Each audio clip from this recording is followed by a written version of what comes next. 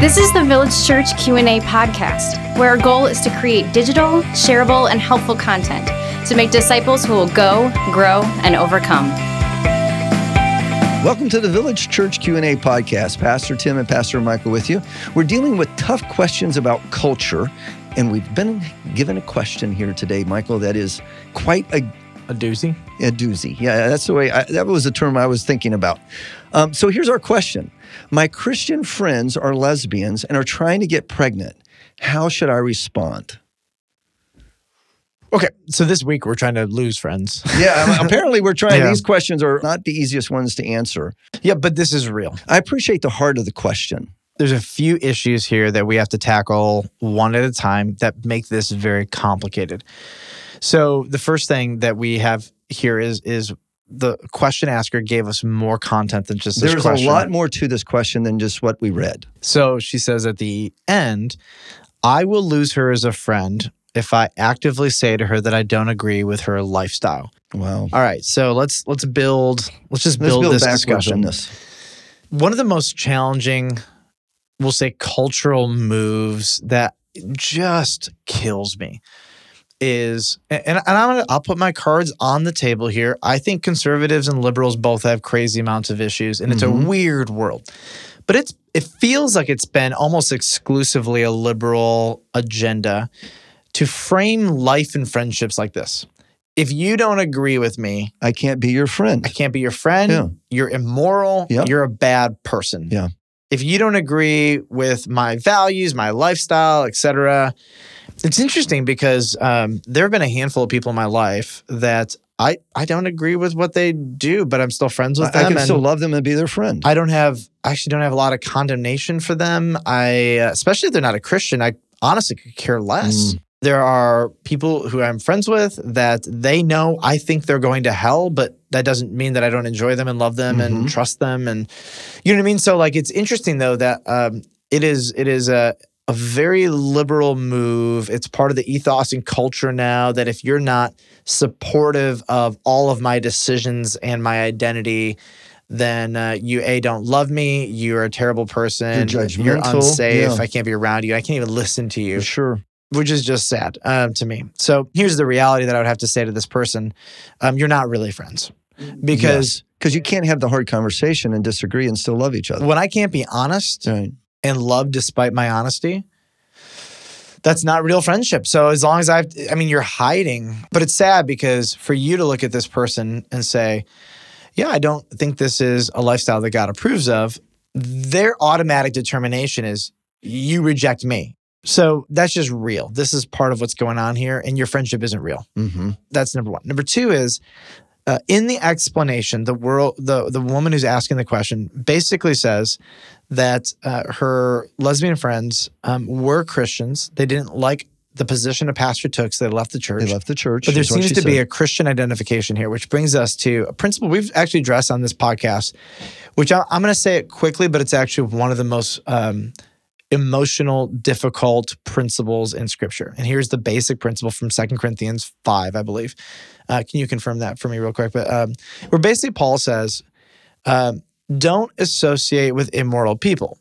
But by immoral people, he says, he actually goes out of his way to say this. I don't mean non-Christians, because he's talking about Christians. Yeah, because if you had to disassociate from immoral non-Christians, you have to disassociate from everybody.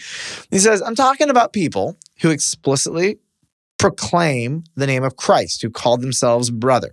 If there's a person who says, I'm a Christian, and they persist in sin, then don't even eat with such a one. And he has a whole bunch of different lists. Sometimes there's sexual sins or drunkenness, or he has this whole, he doesn't pick out homosexuals. He just picks out this broad list of very typical sins that Christians would say, I'm a believer and I'm not going to stop doing these things. And they justify them. And he says, look, if they're a believer and they're bearing the name of Christ, and they will not stop doing the things that the Word of God with clarity says are sin, you just need to walk away. This is not a friendship that you need to have. Don't even eat with such a one. Doesn't mean you need to be a jerk. He never says be a jerk to them, ever. He's basically saying, like, that's not a relationship that you can have in the church, okay? Unfortunately, if this person is professing the name of Christ, and they are living a lifestyle that is opposed to God's word and they will not change, that's a friendship that's not viable biblically. The real question that you're asking, which is, my Christian friends are, lesbians trying to get pregnant, how should I respond? It's hard because you want to be loving. And you also, here's the deal, there's a third party that could be coming into this family that is of infinite value. So here would be my personal posture. My personal posture would be trying to help them get whatever they need to support this kid. I'd love to be in this kid's life. If they're not Christians, I don't have a lot of judgment for them. Support the kid, do whatever you can. Supporting a child is different than going to a wedding. These are very different categorical questions. So if I had two non-Christian friends, they invited me to their wedding. If it was their gay wedding, I wouldn't go. If they invited me to their baby shower, I would go.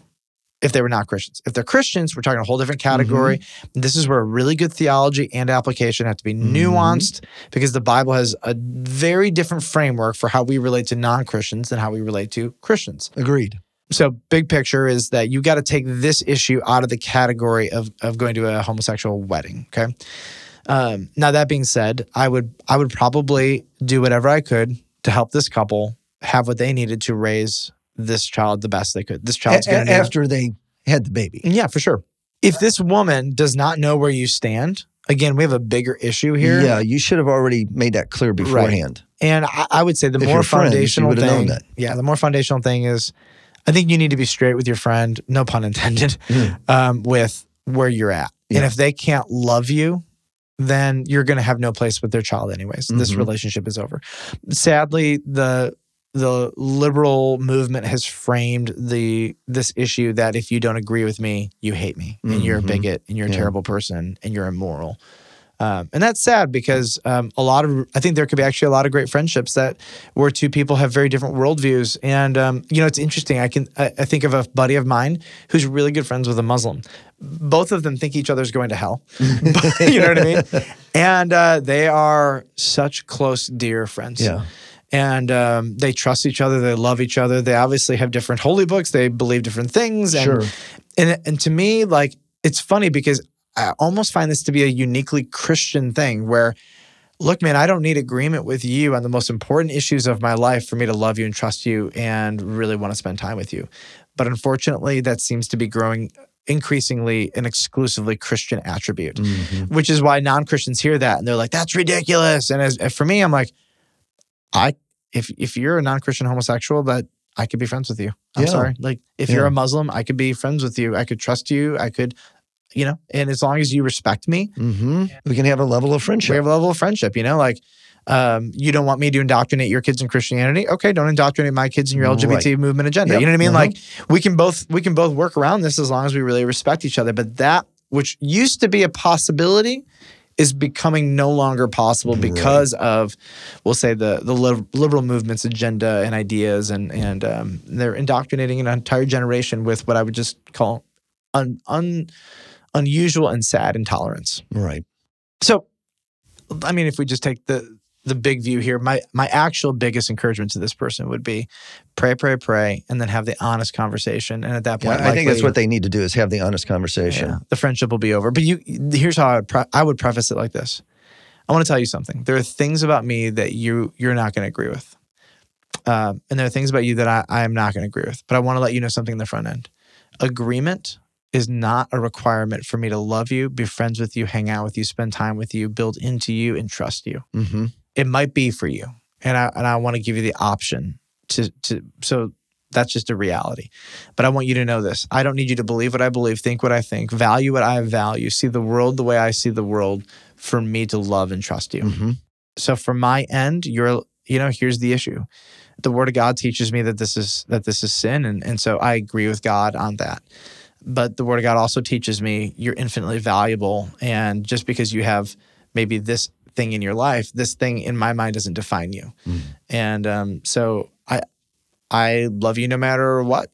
And I can actually hang out with you and your partner or your husband or your wife, whatever it is, and your issue isn't with me. Mm-hmm. You know? So like, I'm not going to make it my issue. Now that's if they're not Christians. And if they are a Christian, that is a different level of conversation. We've addressed stuff like that in podcasts here previously, but I do feel bad for the person because it's a hard conversation. It's uncomfortable.